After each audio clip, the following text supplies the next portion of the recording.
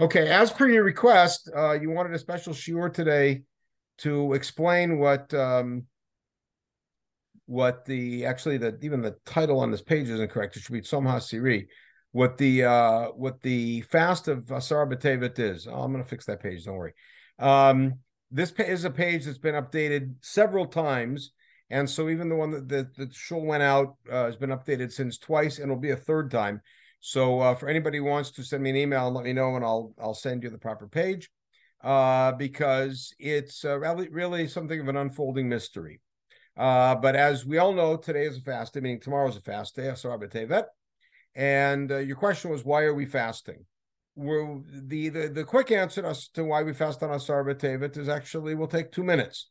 However, the impact of Asar B'Tevet is a much bigger story, and an interesting uniqueness to Asar B'Tevet, which is surprising. Will come forward and we'll kind of highlight the special nature of the day. I wanted to just point out that Asar B'Tevet is, in a sense, the oldest fast day we have, meaning it dates to the oldest event that we mark as the real reason for fasting. You know, people explain that we fast on certain days because of Adam Arishon and Noach and Metushalach and whatever. But as far as the historic record goes, this is the fast that records the event, that the oldest event in history that we fast for, put it that way. And on the other hand, it is, in a very large sense, the most modern fast. I believe it was 1950 or so, the Rabbanut HaRoshit was dedicated today and designated today to be Yom HaKadish HaKlali, literally the general Kaddish day, today meaning Asar B'Tevet. And the original intent, 1949 or 50, was that people who had relatives who were murdered by the Nazis, Yimach Shmam, or otherwise died in the war, but we don't know when they died, today's the day to say Kaddish, which is why in our yeshiva, for instance, today is the real Yom HaShoah. I mean, it's the day in which there are sichot given about the Shoah, and of course, Rav Amital, our founding Rosh Yeshiva, himself was a survivor, and the Shoah hit very much home for him.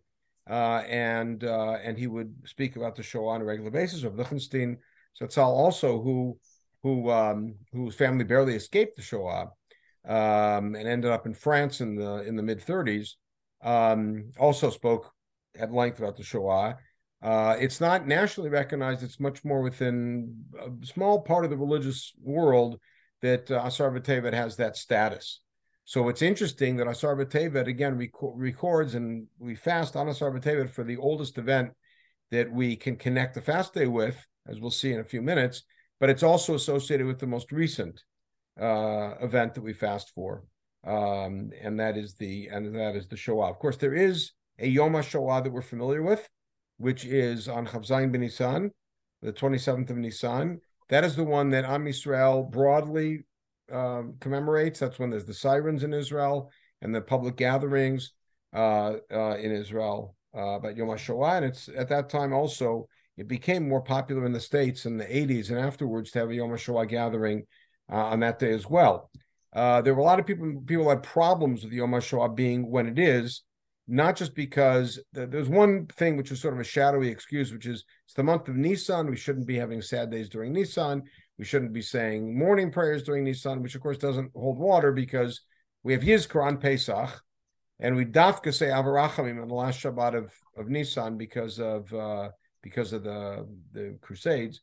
So it doesn't make sense. But the bigger problem was that the reality is that the state of Israel and many of the leaders in the first decade or so after the Shoah were very uncomfortable with the Shoah.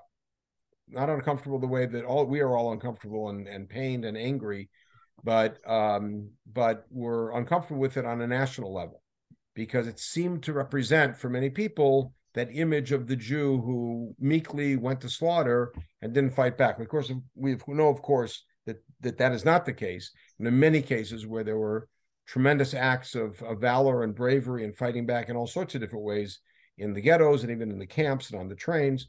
But there was a lot of discomfort. So they selected to have the national day of commemoration of the Shoah, be actually the day of the Warsaw Ghetto Uprising, because that represented sort of the prefiguring the Israeli image of fighting back. And the full name of the day is actually Yom HaShoah VaHagvura, the day of Holocaust and of valor. Right. So that's where some of that. So a lot of people were uncomfortable with that because it was like they're dafka picking that day because they're uncomfortable with the Shoah. So in any case, there's these two different Yemei HaShoah during the year, and Asar B'Tevet is one of them. We came here and you asked me to discuss why Asar B'Tevet is on our calendar, not for the last 30 years or 40 years, but for the last 2000 plus. So let's go to some history. We have to do a little prehistory before we touch the history and the text here. I'm going to walk us all the way through. Yehoshua brings Am Yisrael into Eretz Yisrael. We'll call it 13th century BCE, but it's not so clear. And we conquer a good part of the land, most of the land, settle in. And after Yehoshua dies, we have this period, which we might call an interregnum between Yehoshua and Shmuel, the next great leader. And we call that the period of the Shoftim, and that's a period of tribalism and of meaning of tribal living and tribal government and of constant backsliding and occupation by foreign forces, etc.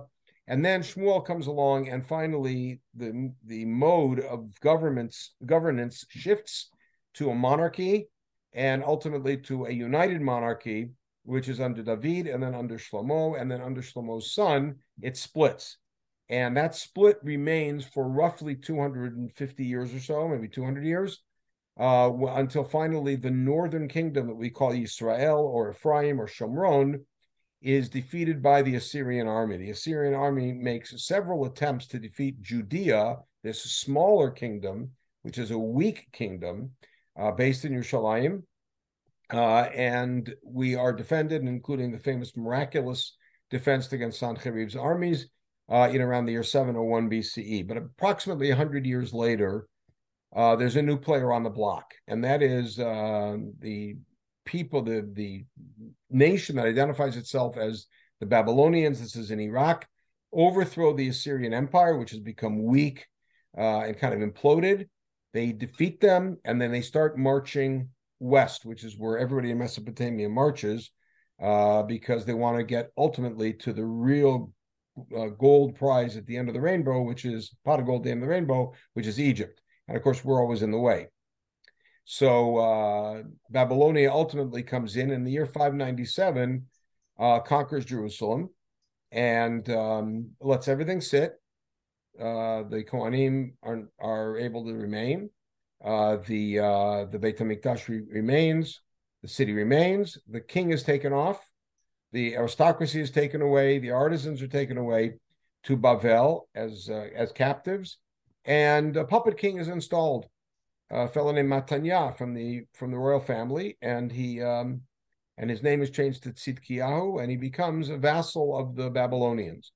And he's told, you be a good guy and you do what you're supposed to do, and everything will be fine. And he does so for approximately 8 years, and then in his 9th year, as you could see here in our first text, he signs a treaty with Egypt, which is probably the worst thing you could do if you are a Babylonian vassal. And the Babylonians say, you did wrong, you're not a good boy, we're going to come after you. And they come. And here's where our story starts. In the 9th year of his reign, on the 10th month, on the 10th day, that's tonight. So Nebuchadnezzar, the king and his armies came, and they camped against the city or against the king, which means they set up camp, a threatening camp of an army camp. And they built a siege battery around the city. And the city is besieged until the 11th year of Tzidkiyahu, right? Which means it's either a year and a half later or 2.5 years later.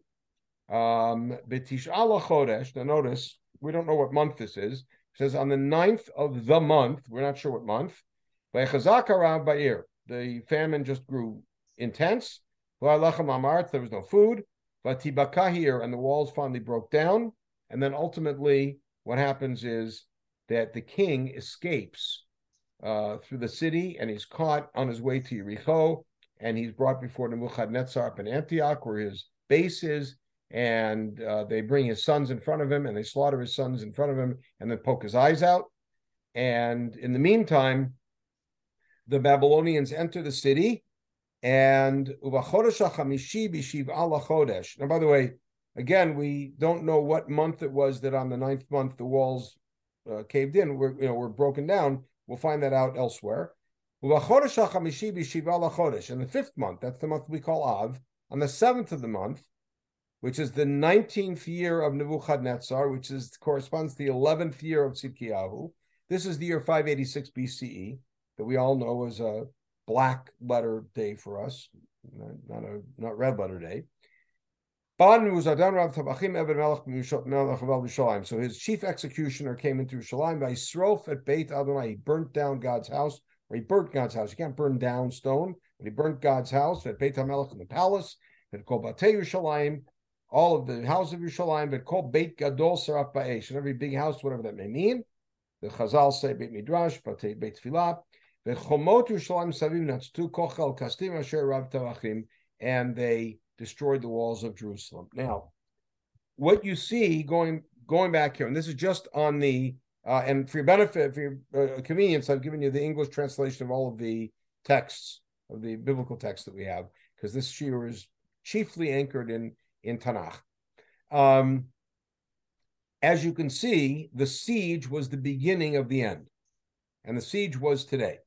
But there's yet another component to that, which we will discover later on. But the siege strangled the city, and it took either a year and a half or 2.5 years, most likely a year and a half, until the city finally gave in and the defenses were down, and they were able to breach the walls and come through. That says the 9th of the month. Again, we don't know which month. We'll find out later. And on the 5th month, on the 7th day of the month, they come in and destroy everything. Right now, the 5th month is Av. This is the 7th of the month. What commemorative day does this sound like? That they burnt the Mikdash. Go ahead, somebody just unmute yourself and say it. Tisha B'Av. Tisha B'Av, right. Except the problem is here it says the 7th. You're right, it is Tisha B'Av, but the problem is it's not the 9th here, it's the 7th. We're going to see about that. All right. And here is the English of that text. Now, there's an interesting response that we find jumping ahead among the people, but it's a curious response. I don't want to spend too long on this piece, but it is a fascinating piece in and of itself. After the destruction, and I'm jumping ahead because we're going to come back to the story of the destruction and look at the issue of the dates and everything else because it's critical. After the destruction, the Babylonians' kingdom is not long-lived. 47 years after they destroyed the Beit HaMikdash. What's 47 years? Nothing.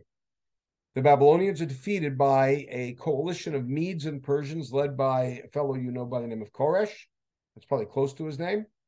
And Koresh issues a proclamation allowing all of the peoples who were conquered by the Babylonians and taking enslaved people to return home, rebuild their communities, rebuild their cities, rebuild their palaces, rebuild their temples, practice their religion, speak their own language, etc. It was a very benevolent, what somebody likes to call light-handed empire, and it worked very well for a while for them. And the Jews are now mainly in Bavel, a whole group of them in Egypt, and a small group in Jerusalem. And there are two major prophets there, Zechariah and Haggai. And there is a delegation sent to Zechariah with the following halachic question, as you see. Ha'evkeh b'chodesh ha'chamishi. In other words, you're now back in Yerushalayim. We're rebuilding the Mikdash. And now the question is, shall I continue to mourn in the 5th month? 5th month being Av. Hinazer kasher asiti zeh kama shanim.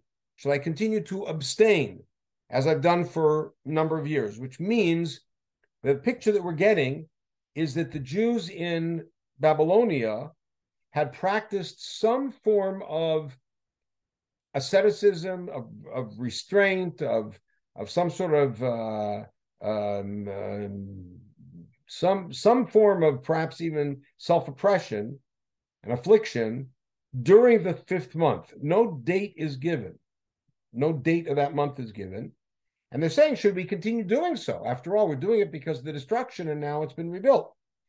Now, parenthetically, Zechariah's answer is a very interesting answer, because you would think that the question is, should I continue basically fasting?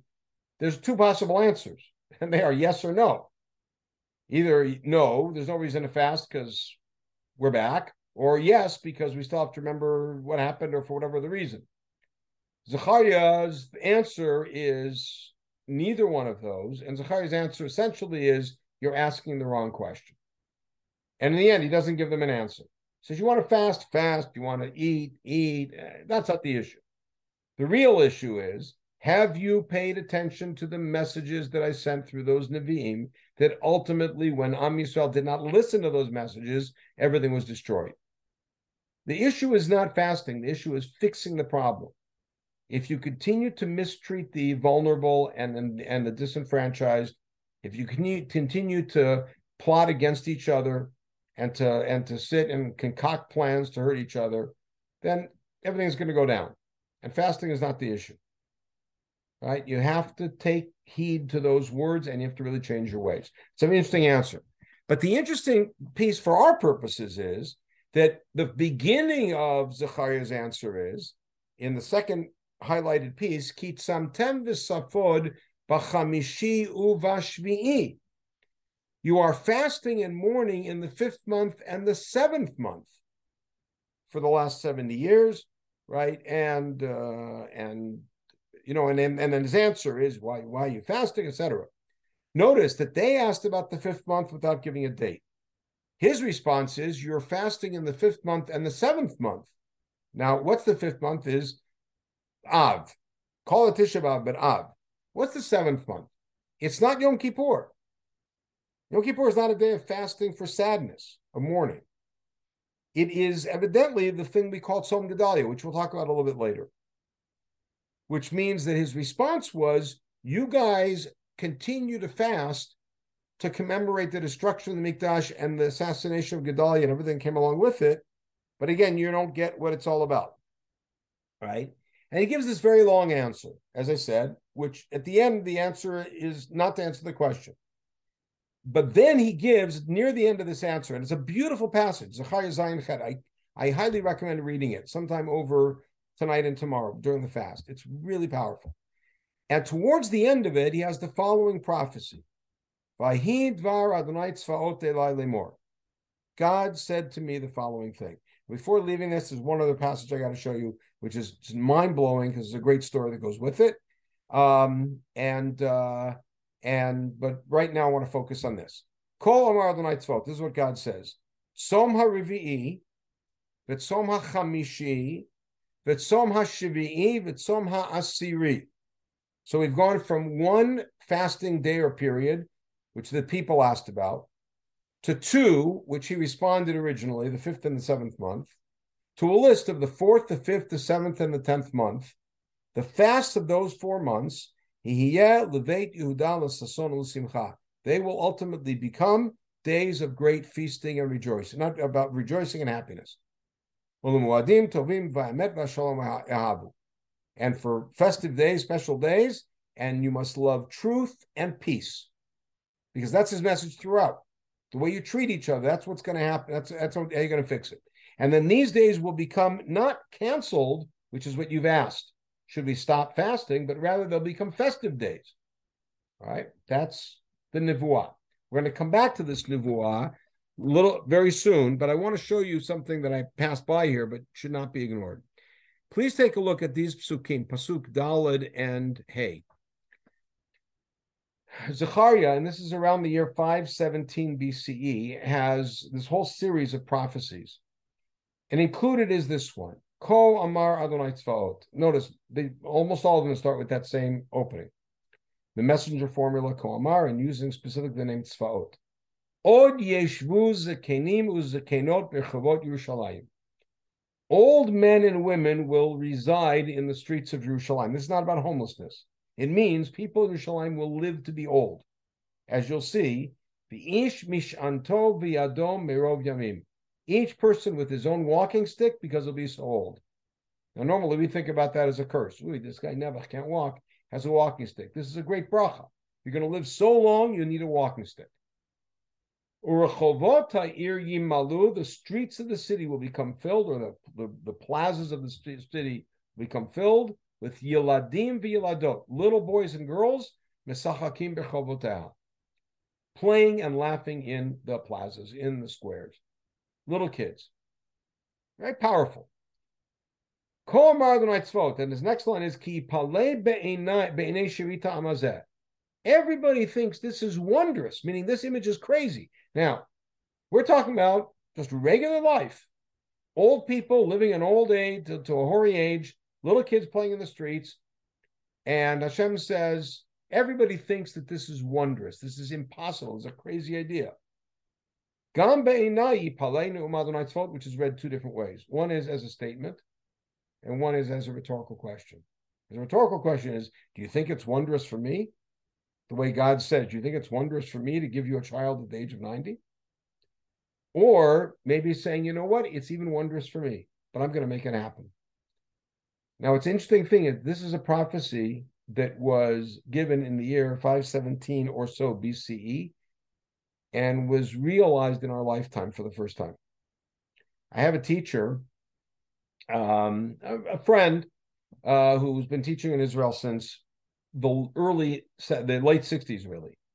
And he was always teaching in the American seminaries. And he had a custom every year, kids would come for the year to study, and they would often go back to the States for Pesach. Yerida L'Regel. And he would tell them before going, I don't know if you guys remember this from the 70s, he would say, before going, he would say, I want you guys to come back and bring back super balls. You guys remember super balls? Right? You'd bounce them and they go really, really high. They had, right? And jump ropes. Right? And the kids they'd come back with their super balls and jump ropes. And the first day of class after Pesach, he'd come with a big bag, and everybody would come up and put their super balls and jump ropes and other toys like that into the bag. And then he would go to the Katamonim, which is where the less affluent Jews of Jerusalem live. And he would stand there and hand them out to kids. And he would stand by and watch Jewish kids jumping rope in the streets of Jerusalem. And he would say, I can't believe it. The Rambam never got to see this. Or Akiva Eiger never got to see this. The Beis Halevi never got to see this. And I get to live to see this Nevuah. And on his house, when you walk in, you could see in calligraphy on the wall, those two psukim. Yiladim v'Yiladot Mesachakim b'Chovotah. We live in amazing times. It's something parenthetically. My mother's yortzeit was today, the 9th of Tevet. And I'm going to come back to the 9th of Tevet towards the end of this year from a different angle. And I wanted to dedicate this year to her memory, which has always been, it's appropriate you guys asked me to talk about this because my mother was my main influence in getting interested and involved in Tanakh. And we spent many, many hours talking about all sorts of interesting issues in Tanakh. She loved it, and her passion really was something that was contagious for it. And this connection, this association that we really are living in 10 times in which psukim of Tanakh, visions in Tanakh, B'shuv Adonai Shivat Zion Einu K'chomim, are alive in front of us, are unfolding in front of us, is really just a very powerful reality. In any case, Yehi Zichra Baruch. So this is the Nevuah in Zechariah. And you notice that this is the first time that there is a fast of the 10th month mentioned. It's not mentioned as a fast merely as much as a reference point of saying, this is a fast that will one day become a festive day. So it's the first time that we hear that there was such an idea of fasting in the 10th month. Question is, what does that mean? So let's take a look here. Here is the English of that. You can download it and take a look. And you see here a famous passage in the Tosefta. Tosefta, by the way, the Tosefta of Masechet Sotah is an amazing work. Sotah lends itself, Masechet Sotah lends itself to some Agadic excursions. And the Tosefta in Sotah has this long agadic tangents that are just really beautiful.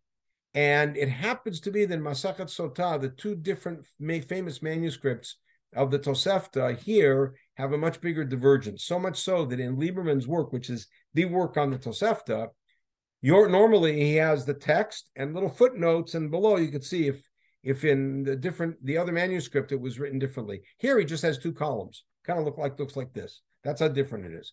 So we're going to look at the one on the right, but just I put it there so you're aware that this is Ktav Yad Vina, the Vienna Ktav Yad. On the left side is the one from Erfurt. In any case, Darash Rebbe, Harehu Omer Kol Mar Hashem Tzomar Vi v'Tzomar Shvi'i v'Tzomar Asiri. Notice it skipped Tzomar Chamishi. Tzomar Revi'i is Shiva Sar B'Tammuz. What's Tzomar Revi'i? The 17th day of Tammuz. Shebo Huvka Ha'ir. That's when the city walls were broken down. Whoop! Time out. Do you remember what we saw in the pasuk? It said that the city walls were broken down on the, remember? On the 9th of the month. Right, good, Bill. On the 9th. And here it says the 17th of Tammuz, right? Why is it called a Revi'i? It's the 4th month in the year. Nisan, Iyar, Sivan, Tammuz. Soma Chamishi zu Tisha B'Av, Yom Shenisrav Pro Beit HaMikdash. So what's Soma Chamishi? Tisha B'Av, which is the day the Beit HaMikdash was burnt. Except what do we read in the pasuk? The Beit HaMikdash was burnt on what day? On the 7th, right? The Shvi'i, not Tisha, right? Not Shi'i. All right. Lamini Krashmo Chamishi, Chodesh Chamishi. Tzom HaShvi'i, what's Tzom HaShvi'i? Zesh Shlosha B'Tishrei, right? The 3rd of Tishrei. Yom Shenerag Bo Gedalia Ben Achikam. That's when the governor Gedalia was murdered, on the 3rd of Tishrei. We're going to see that that's also not so simple. All right. Shragov, Ishmael Ben Netanya, etc., etc. All right.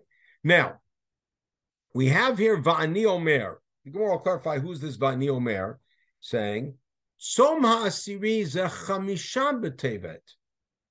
What's Tzom HaAsiri? Not the 10th of Tevet, but the 5th of Tevet. What's that? Shebo Ba'ata Shmuel Livnei Golah. We're going to see the pasuk in a few minutes. That's when the people in Bavel found out Yerushalayim had been destroyed. That's a very, very different Tevet. That's a Tevet after the destruction. That's not a Tevet 2.5 years, a year and a half before. It's a Tevet half a year afterwards. All right, as we'll see the psukim. All right, and so why doesn't it say Som HaAsiri? How do you call it? Som HaRevi'i. Right, so it should have said Som HaAsiri and Som HaRevi'i and Som HaChamishi and Som HaShvi'i. Right, this is actually a comment back on the original opinion that Som HaAsiri is Asar B'Tevet. So if you're going to go in order of the events, Asar B'Tevet's the earliest. The siege happens before anything else. So why doesn't the pasuk go Som HaAsiri but Som HaRevi'i, in order to have the months be lined up correctly, 4, 5, 7, 10, even though the event of the 10th was a different year. All right. Now, this is a shortened form. I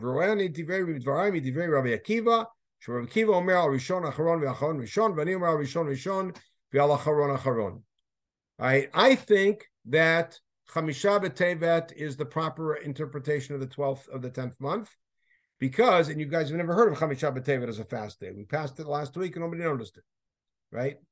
But he says it seems that Chamisha B'Tevet is correct because then the pasuk is in order. If that's the case, what order is this pasuk in right here? Som HaRevi'i is the breaching of the walls. Som HaChamishi is the destroying of the Mikdash. Som HaShvi'i is the killing of Gedalia. And Som HaAsiri is a few months later when they found out in Tevet that the Mikdash was destroyed. And that means the pasuk's in order. Otherwise, Som HaAsiri should have been first. Right? That's the argument. Question is, what's Som HaAsiri? Which means, at this point, we're playing with the idea that Asar B'Tevet may not exist as a fast day. Very odd. Now, two little pieces in Yechezkel. You got to remember that Yechezkel is a critical player in this drama because Yechezkel is an active Navi in Bavel during the destruction. You guys all know the celestial chariot vision, right? It's not ever called a Merkava, but you know the Merkava, the beginning of Yechezkel. We read it on the first day of Shavuot, right? What is it essentially? It is the conveyance of the Shechina leaving Yerushalayim, because what he's describing is the destruction of the Mikdash and the Shechina leaving. But he's in Bavel. Yechezkel is a very challenging, very upsetting sefer. Besides the language being difficult and the imagery being hard to take apart, it's very upsetting to read it. And so here in Yechezkel, you have the following. In Perek Chaf Daled, Vayid Dvar Adonai Elai b'Shana HaTshi'it, the 9th year, meaning the 9th year of Tzidkiyahu, b'Chodesh HaAsiri b'Asor LaChodesh Lemor, meaning today on Asar B'Tevet, God came to me, Yechezkel says, in Bavel and said, Ben Adam Ktov Lecha et Shem Hayom et Etzem Hayom Hazeh. Write down this very date, exactly this date. By the way, that does not show up anywhere else in Tanakh. Etzem Hayom Hazeh with a date. Write down this date, this very date.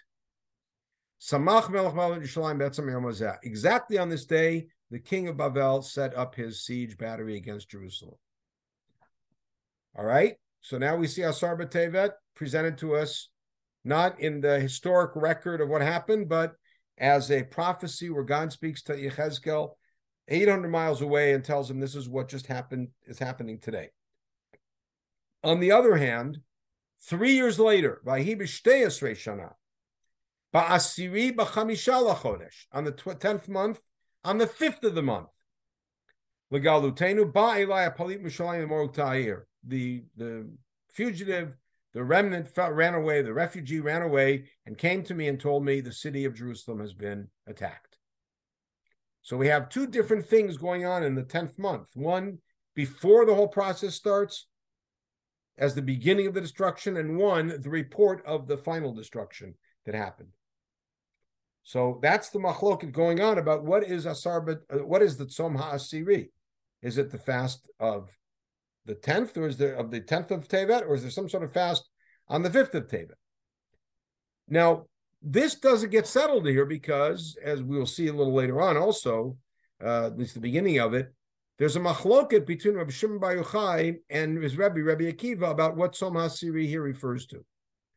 And yet, that machloket seems to die out because Asar B'Tevet kicks in automatically as being the fast day, and the 5th of Tevet gets forgotten. Just an interesting anomaly. But that leads us to the following second stage about this whole series of fasts. There is no way to understand Asar B'Tevet outside of the context of all four of them. Asar B'Tevet, Shivasar B'Tammuz, Tisha B'Av, and Tzom Gedalia. They have to be understood as a sequence. And that's going to bring us to something unique and odd about Asar B'Tevet, which even though in the public mindset, besides the issue of Yom HaKadosh, is always gets the lightest treatment. Asar B'Tevet is not surrounded by anything special. Unlike Shivasar B'Tammuz, which kicks off a period of mourning, Tisha B'Av, which is this highlight of mourning, Tzom Gedalia, which is the middle of Asar Yemei Tshuva and has all the special slichot. Asar B'Tevet, and if you live in our northern hemisphere, I don't know what it's like, Alan, in South Africa, but if you live in our northern hemisphere, it's then you skip breakfast. Get up a little early, have a cup of coffee. You say when you go to bed tonight, you say, I'm not starting the fast yet. You get up at 5 o'clock, have a cup of coffee, and you skip breakfast, and you have a late lunch. And so it's not, and people don't give it much thought in that way. It's also in this long winter of between Hanukkah and Purim. So it doesn't have that same oomph, and yet you're going to find a very big oomph coming. Okay, so we're now going to go to part 3. Part 1 was to sort of introduce the historic background, and then part 2 was to look at this passage in Zechariah that listed the Tzom HaRevi'i, Tzom HaChamishi, Tzom HaShvi, Tzom HaAsiri, and the machloket about only one of them. What is Tzom HaAsiri? Is it the earliest event, which is the siege, or is it the latest event, which is the news that Jerusalem had been destroyed? These two plays. And now we go to the third, which is yet another interesting and unusual to us because of how we practice feature of these 4 fasts. The Mishnah in Masechet Rosh Hashanah teaches that Masechet Rosh Hashanah is mainly not about Rosh Hashanah. It's mainly about Rosh Chodesh, and mainly about Kiddush HaChodesh. And when we would sanctify the moon based on testimony, that meant that every month was a question mark. When is Rosh Chodesh? Is it on day 30 or day 31 of the previous Rosh Chodesh, basically?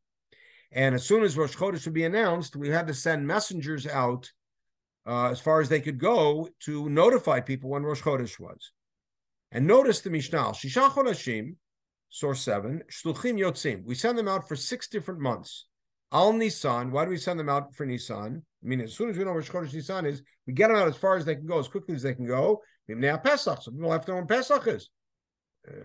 You don't want to violate Chametz, you want to have a proper Seder.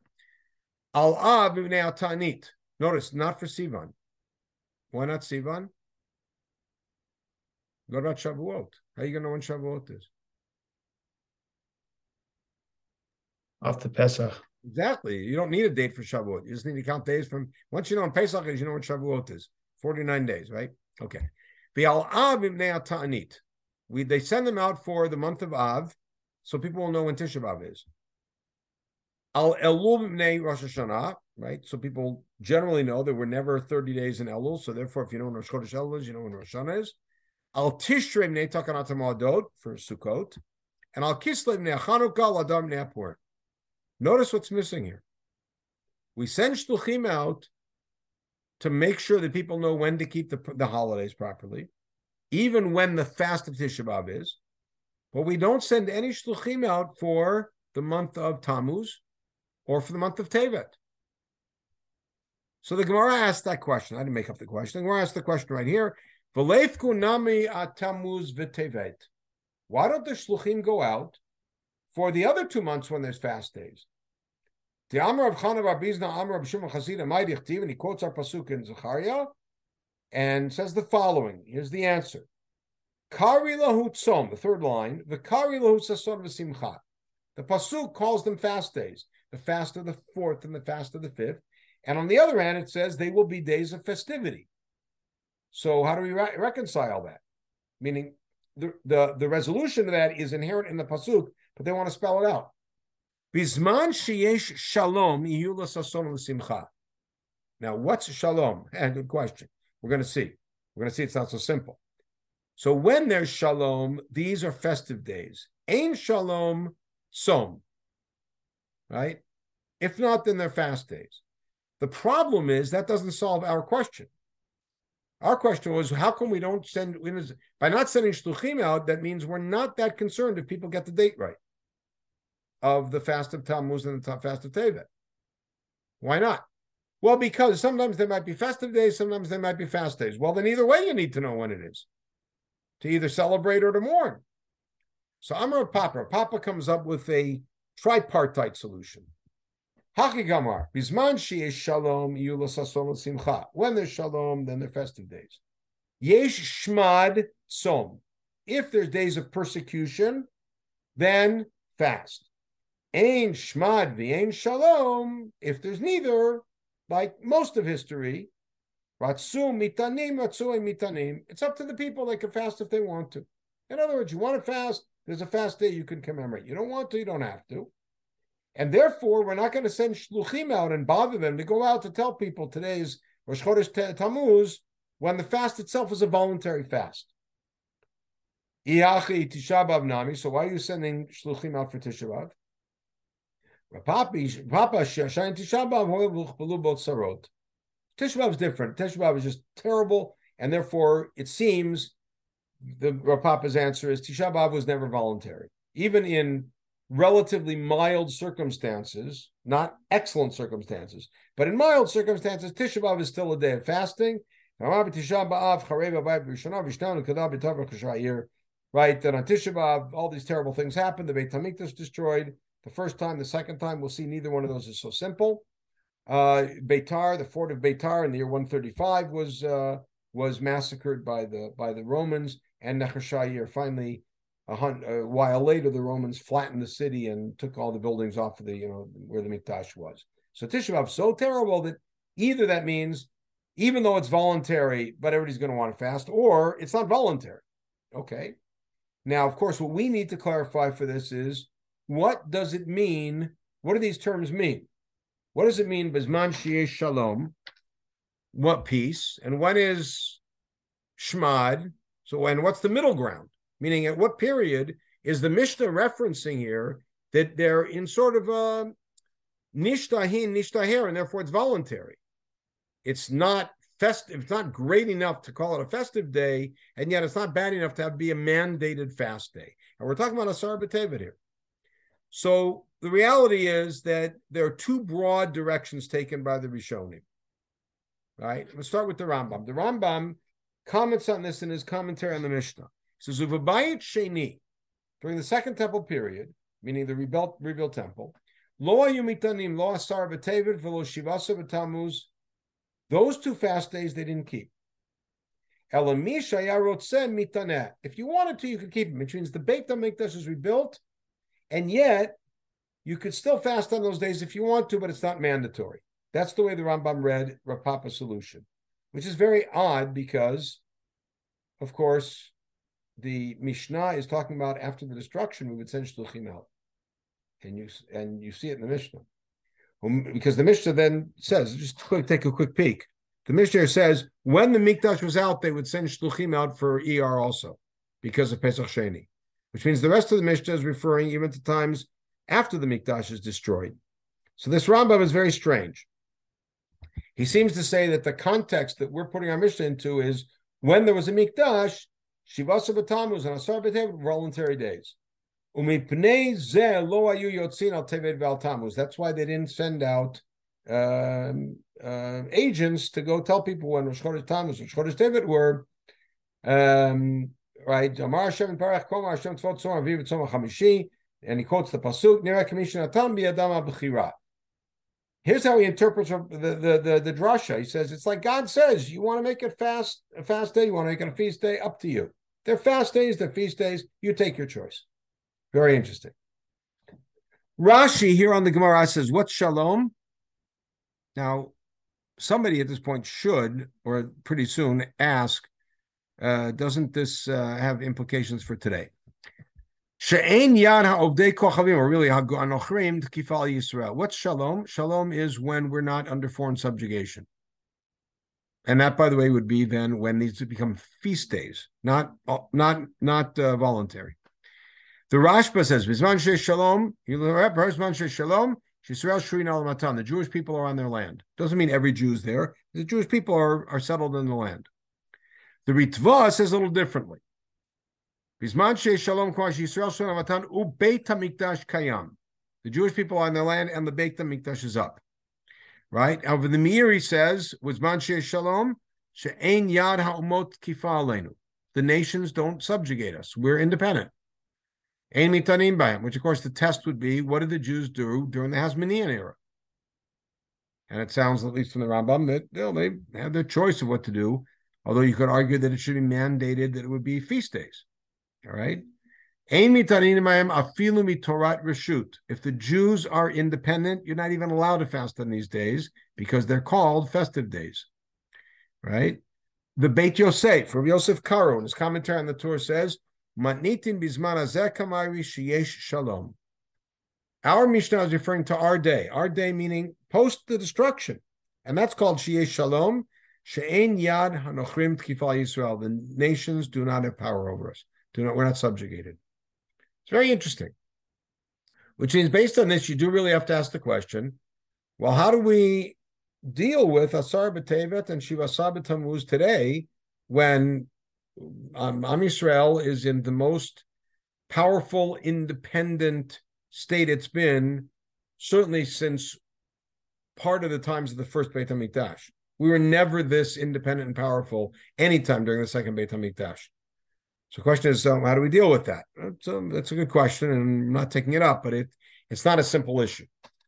So this is really part 3, right? And again, part 1, looking at the history of it. Part 2, looking at the passage in Zechariah and suddenly seeing references to fast days. And part 3 was seeing how those fast days were dealt with by Chazal and how they understood that these days were ultimately going to become feast days and festive days at some point, and the question is when that was. It sounds like in the time of the Gemara, at least when they're looking back in the times of the Mishnah, they felt that it was an intermediary period where Tevet and Tammuz were basically voluntary fasts. So we didn't send shluchim out. But when there's Shalom, they're festive days. And what's Shalom? Of course, that is, we saw, a majority of opinions that we saw was that when the Jewish people are independent and on their land, and then we saw the Ritva that added in also the Beit HaMikdash is built. So again, good fodder for discussion regarding our status today. But I told you that there's something very special about Asar B'Tevet in this whole picture. And like I said, it's odd because Asar B'Tevet definitely gets the shortest shrift of all the fast days. Because again, it sits there, Punkta Zoy, is this very short day in the middle of the winter, which, by the way, sometimes happens on Friday, which we're going to look at in a second. It's the only fast day that we have that can happen on Friday, meaning Tzom Gedalia count, and Tisha B'Av count, and Shavas B'Tammuz count. And I don't know if you recall, I remember the year my mom passed away.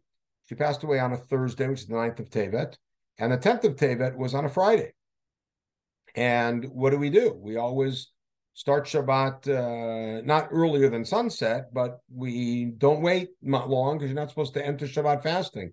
And it makes the whole Asar B'Tevet even less than the short day that it is. All right, very interesting phenomenon. So to take a look at the special nature of Asar B'Tevet, I want to mention also that I'm looking at the picture and there's somebody missing. Sherwin right now is in the hospital.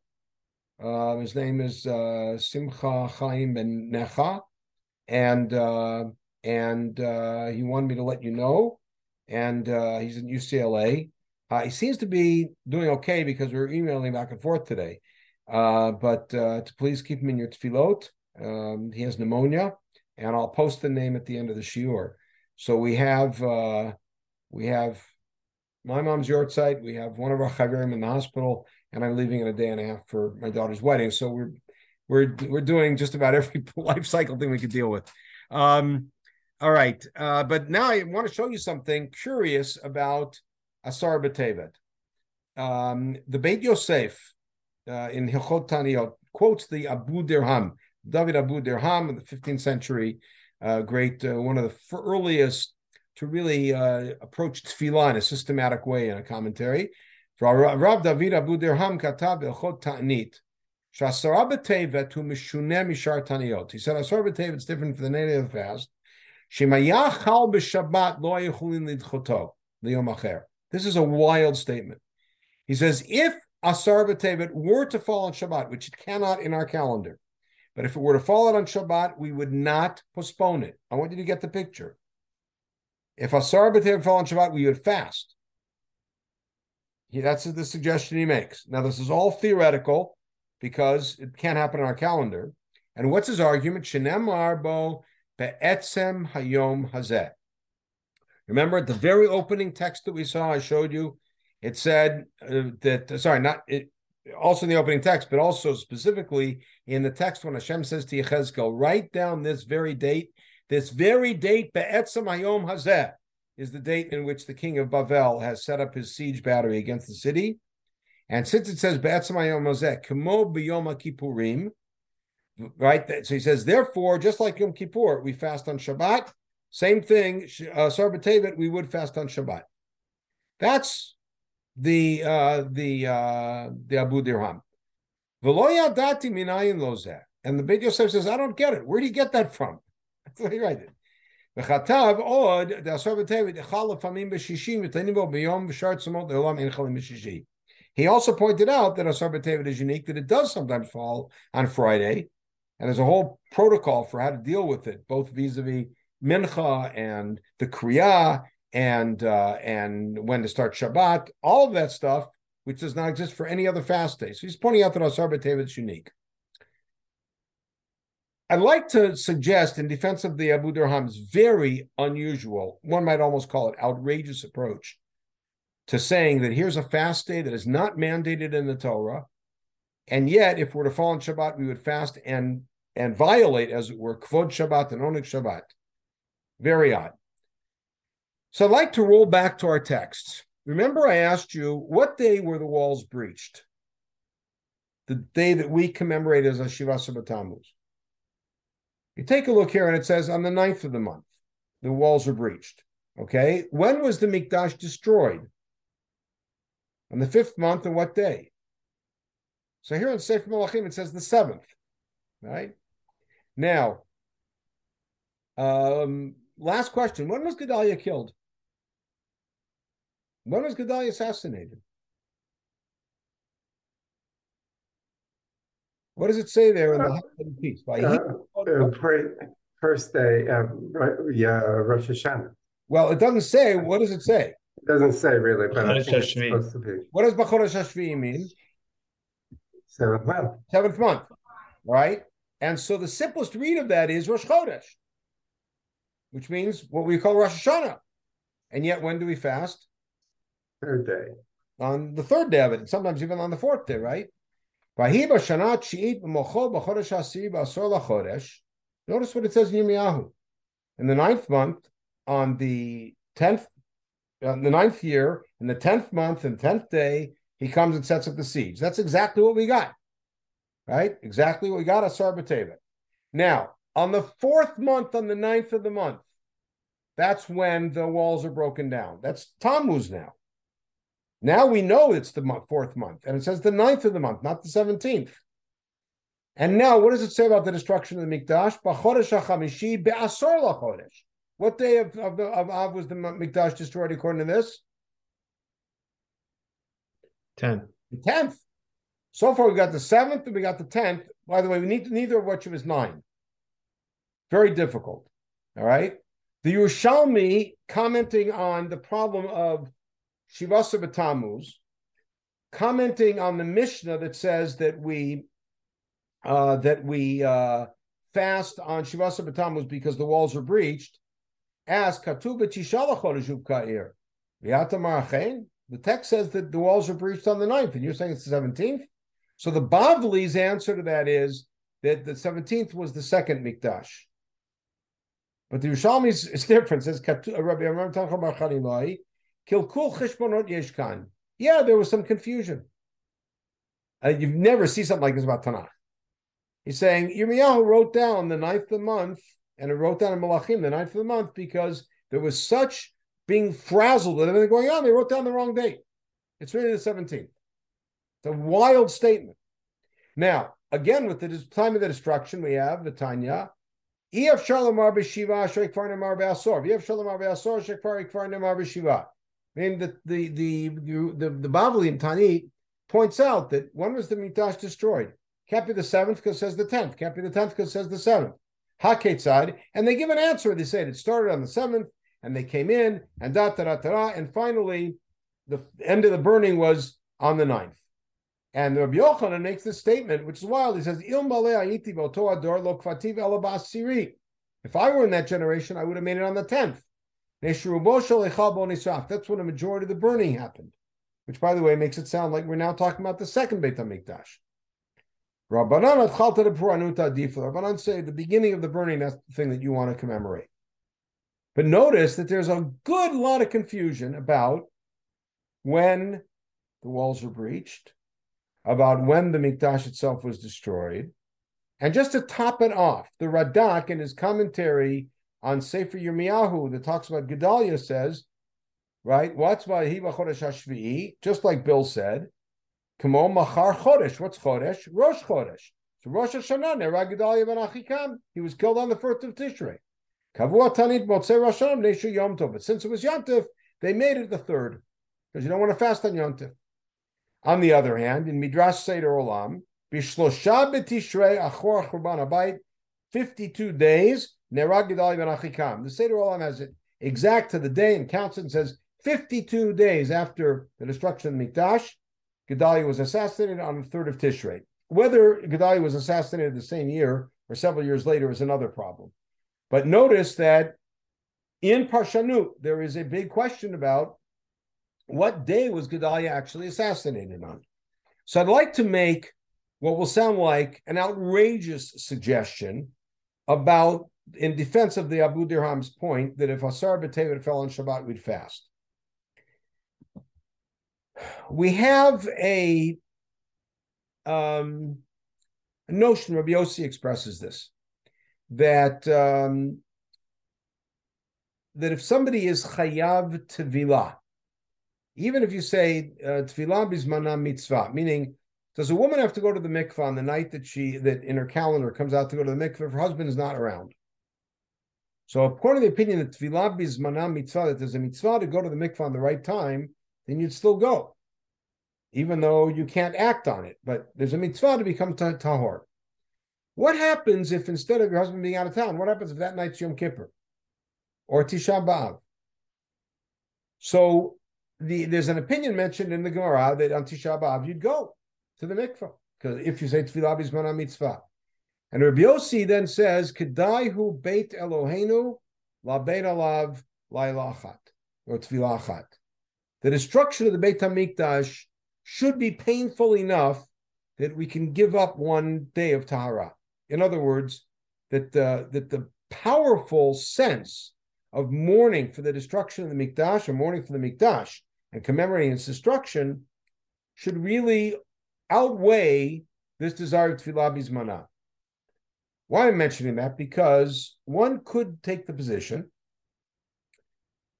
and again, I think it's outrageous, but I'm going to suggest it anyways in defense of the Abu Dirham, that really, if any of these days fell on Shabbat, we would fast. These events were monumental steps in the taking apart of the Jewish settlement, of Jewish monarchy, of Jewish existence, and of the presence of the Shekhinah in our land. And they deserve a fast. Ella, what's the problem? When are you going to fast for the breaching of the walls? Maybe the 17th, maybe the 9th. I'm not so sure. When are you going to fast for the destruction of the Mikdash itself? Maybe the 7th, maybe the 10th, maybe the 9th. I'm not so sure. So we all agree to fast on the 17th, and we all agree to fast on the 9th of Av. And yet, what do we do on the 9th of Av? When the 9th of Av is over in a normal year, we continue mourning for half a day, because the 10th was also part of the destruction. And the week leading up to it is part of it. But here we see that it could be that the 7th was the day it was destroyed. Could be the 10th was the day it was destroyed. What day would we fast for Gedalia? The 1st of Tishrei or the 3rd of Tishrei? Good question. However, what do we find regarding Asar B'Tevet? A stressed statement of Be'etzem Hayom Hazeh. Ktov L'chat Shem Hayom Hazeh. Write down this name, the name of this date, Yechezkel, because exactly on this date, the king set up his siege battery against Jerusalem, and that's a date that's never in question. Nobody ever suggests that there was any other date but the 10th of Tevet when the king set up his siege battery. And so perhaps that's what leads the Abu Dirham to say it. Not so much because of the twist of the phrase, but it's the only one of these 4 events that we can pinpoint with absolute surety happened on that day. So maybe that, if it were to fall out on Shabbat, we would fast. Because maybe theoretically, if we knew exactly the day the Mikdash was destroyed, if that fell on Shabbat, maybe we would fast. But since we're not sure, we're obviously not going to. Just like I said, an outrageous suggestion. And we go from the outrageous to the historic, we'll call it a curiosity, but it's more than that. To end off, I wanted to give you a little bit of a sukkariah before the fast. We're looking at here, I'm going to make this a little smaller so we can see it all on one screen. What you're looking at here is a picture of a tombstone. All right. So here's the story. I'm going to make it quick, but here's the story. The biggest fight that took place in the 18th century was the battle between Rabbi Yonatan Eibeshitz and Rabbi Yaakov Emden. If you know the story, I'll give you the quick version. If you don't know the story, look into it. It's sad, it's upsetting, but it's just really interesting. In the very small town of Altena, which is in the very northern part of Germany, Altena, Wandsbek, and Hamburg. Altena now is a neighborhood in Hamburg, was a well-known and highly regarded Jewish community. And the chief rabbi in that community, Rabbi Yonatan Eibeshitz, in the middle of the 18th century, died in 17 50 something, 1760 something, was very popular throughout Europe. And living a few blocks away from him was Rabbi Yaakov Emden, who may have been the most brilliant man in a brilliant century. We're talking about the century with the Vilna Gaon, a century with the Noda B'Yehuda. I mean, this is a tremendous century, and yet Rabbi Yaakov Emden may have been the most brilliant. And Rabbi Yaakov Emden on a day in 1751 made a declaration. The background of this is too long to go into now. That Rabbi Yonatan Eibeshitz is secretly a follower of the not only discredited but long deceased Shabtai Tzvi. He's a Sabbatian, and this immediately led to basically everybody who was important in Europe getting thrown in cherem because they either supported Rabbi Yaakov Emden or Rabbi Yonatan Eibeshitz, and it was a disaster. Now, one of the arguments that was marshaled in favor of the Sabbatian identity of Rabbi Yonatan Eibeshitz was that his wife who had predeceased him, Elkaleh, whose tombstone you're looking at here, the claim was that if you were to look at the last letter of each line in the acrostic of the tombstone dedication, spelled out Shabtai Tzvi. And not only that, but if you take a look at the date here on top, this is the actual tombstone. It doesn't spell that out. The sad thing was it was based on unclear how a manufactured report about what was on the tombstone. However, there is something very odd in this tombstone. This really is the tombstone you're looking at. It said she died on Asar B'Tevet. All right. Yod Tevet, I'm just reading the top line, Ne'apach L'Dvi U'Lekina Shira L'Perakatan. All right, I'm just going to take a look at this. Yod Tevet, the 10th of Tevet, Ne'apach L'Dvi U'Lekina. It has now been turned into a day of mourning and dirge. All right. Now, Shira is the gematria of the year in which she died, which would be 715, that's 1755, right? Sometime around this time of year, right? 1755. However, Shira also was used by Sabbatians to indicate Shiarum Hodo, which is something you would write after his name to say his glory should be manifest. So there was that problem, but the real problem was in the middle part of that line, across the bow. To say that the 10th of Tevet has now become a sad day because of her passing assumes, of course, that the 10th of Tevet until now was a happy day. How could the 10th of Tevet be a happy day? So you have to realize that the Sabbatians maintained that they were already in a messianic era. And therefore, secretly or otherwise, they actually celebrated the 4 fasts based on the Pasuk in Zechariah. So the 10th of Tevet, the 17th of Tammuz, the 9th of Av, and the 3rd of Tishrei were days of feasting in the Sabbatian community.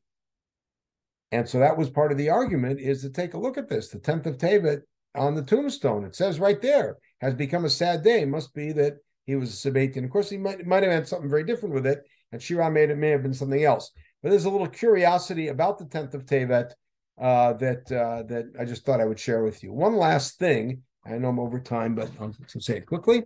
One last thing about this period is that today, or tonight, shall we say, or tomorrow, is really the 3rd of 3 fast days in a row. You did not know this probably, but the 8th of Tevet is a fast day. The 9th of Tevet is a fast day, and the 10th of Tevet is a fast day. Now, the 10th of Tevet is a fast day, is well documented. We've spent the hour looking at it, and I do hope that now you'll have a better idea of what we're fasting about and why this fast takes on the place that it does. However, there is a book that came out, that various versions of it, starting in the 5th or 6th century, called Megillat Tanit Batra. It's not the famous Megillat Tanit we've talked about in the context of Chanukah and Purim, But Megillat Tanit Batra is actually a scroll of fast with a list of days during the year that people should fast because of all sorts of things that happen. And it's quoted in one Siman in Shulchan Aruch. He has the list there, one of the lists. They're basically yortzites. The day Avihu died, and the day that Yoshua died, the day that Miriam died, etc. And on it says the 8th of Tevet is a fast day because the Torah was translated into Greek and darkness descended on the world for 3 days. All right, which of course fits very well, 8th, 9th, and 10th, and darkness. By the way, the translation took place in Egypt, so darkness, 3 days, you see the motif. The weird one, of course, is the 9th of Tevet. The 9th of Tevet, it says in Megillat Tanit, Tish'a bo lo amru rabotenu alma. There's a fast day of the 9th, and our sages never told us why. And that opens up the door to a fascinating inquiry. They're trying to figure out what this fast of the 9th of Tevet is, but we'll have to leave that for another shiur.